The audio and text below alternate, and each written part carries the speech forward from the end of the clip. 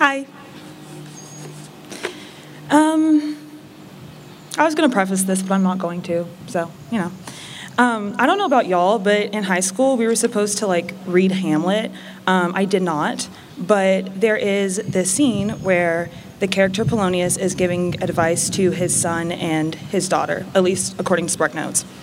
But I think about that scene a lot when I remember what my dad said to me when he dropped me off freshman year.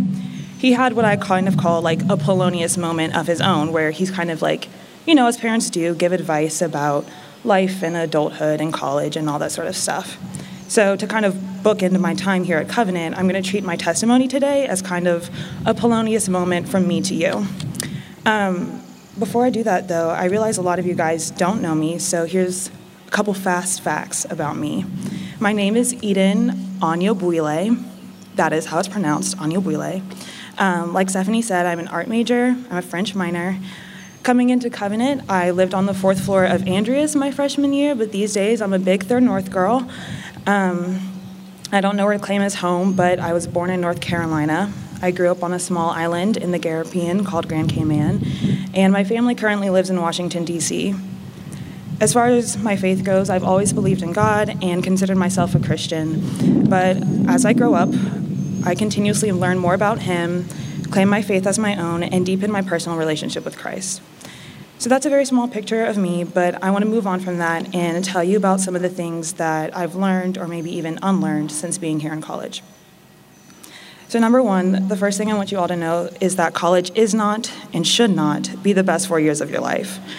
I don't know where that idea came from or why people say that. The very thought that any select period of your life is just going to be miraculously better than others is kind of wrong. But don't get me wrong, college is a lot of fun, and I have amazing memories and great friends and have done some wonderful things, but college has not been the best 4 years of my life in any way, shape, or form. And I think we often put pressure on ourselves to make it that way. But college does not guarantee an amazing social life or future career success, and it certainly doesn't guarantee a spouse, which is something some of y'all need to hear.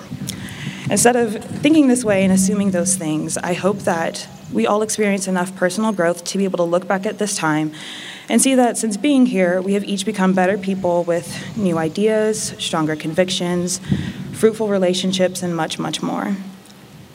College should mark the beginning of intentional, continuous growth and not the end of your life's achievements or your education.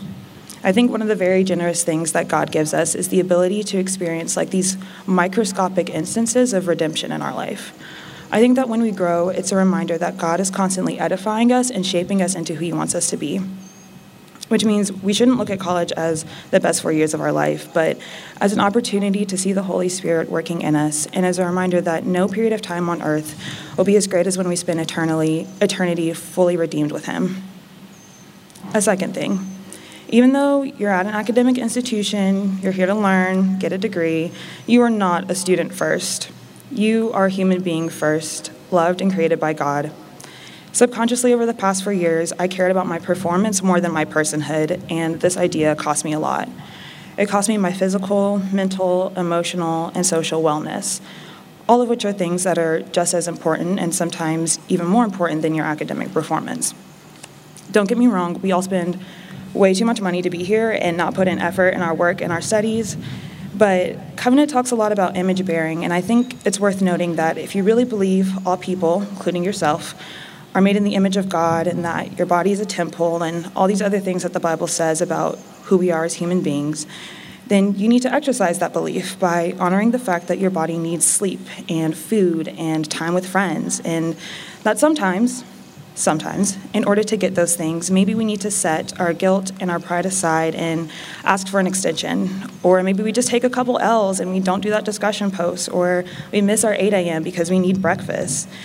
And honestly, I say all this because I'm so ready to show grace to pretty much everyone except myself that I just wanted to encourage you all to, yes, do well and work hard because work is good and it's what we're made to do, but to also extend some grace to yourself.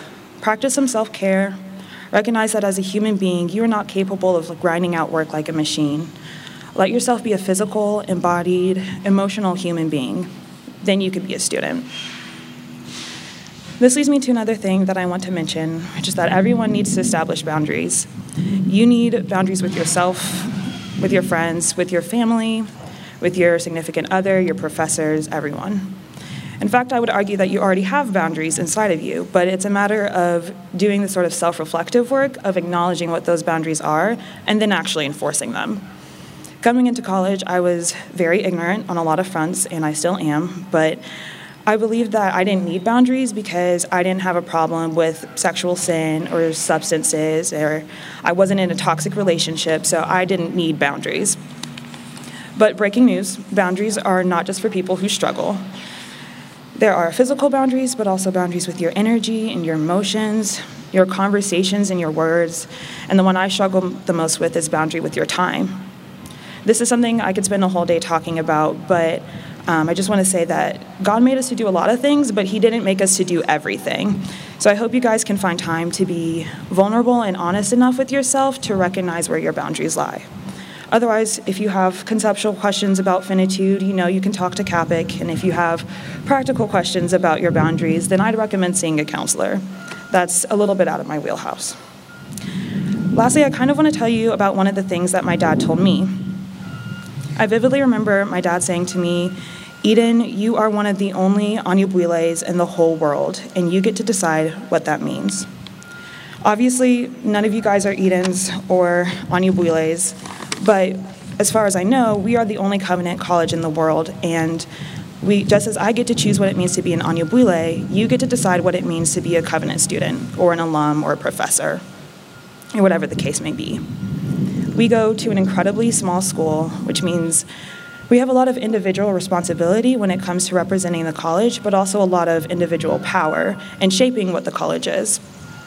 Most institutions make the president, the dean, the chaplain, student development, all the offices far more accessible than what they are here. But these people are all within your arm's reach, and they actually want to listen to you.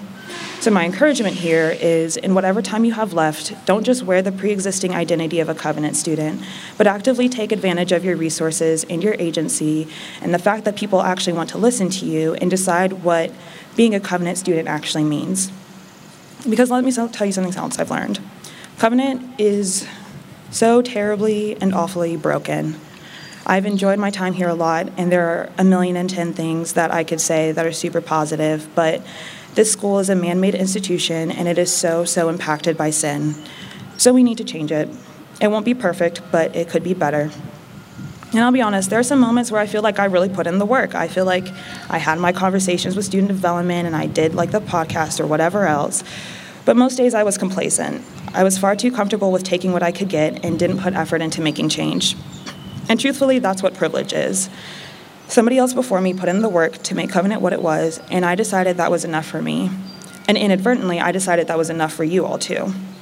Because when we don't put effort into bettering our community, then we leave future people with our faults and failures. So when we create a better environment for ourselves, we create a better environment for somebody else. More importantly, we need to just be doing this kind of work anyways, because that's what God calls us to do. We have a cultural mandate to cultivate and grow our communities in our context. And so I'll ask you what I have to ask myself, which is, did you really do that? Were you actually a fruitful member of the covenant community? Did you sincerely try to reflect the kingdom of God, or did you reflect the nature of man? Can people really look at you and say, Christ is preeminent in that person? Christ is preeminent in this institution? We cannot be perfect or even enough, whatever that means, and no one is asking that of you. All that is being asked is for you to honor God and His commands by putting in thoughtful effort to this community. And as you move forward with your day, I would encourage you to ask yourself if you're really giving as much as you take. Are you really bearing the image of God as best as you reasonably can? You all are wonderful people, and Covenant means so much to me, and I want to see you all grow, and I want to see this community grow. Because I am not who I was 4 years ago, which is, I think, a huge blessing for all of us, but that's my prayer for you guys, that your time here will be fruitful and fun and just full of the light and grace and love of Christ. And that's really all I have to say, but before getting Michael up here, my mom would be really upset if I didn't give you one last piece of advice, which my friends know very well, and that is to eat more chocolate. Thank you.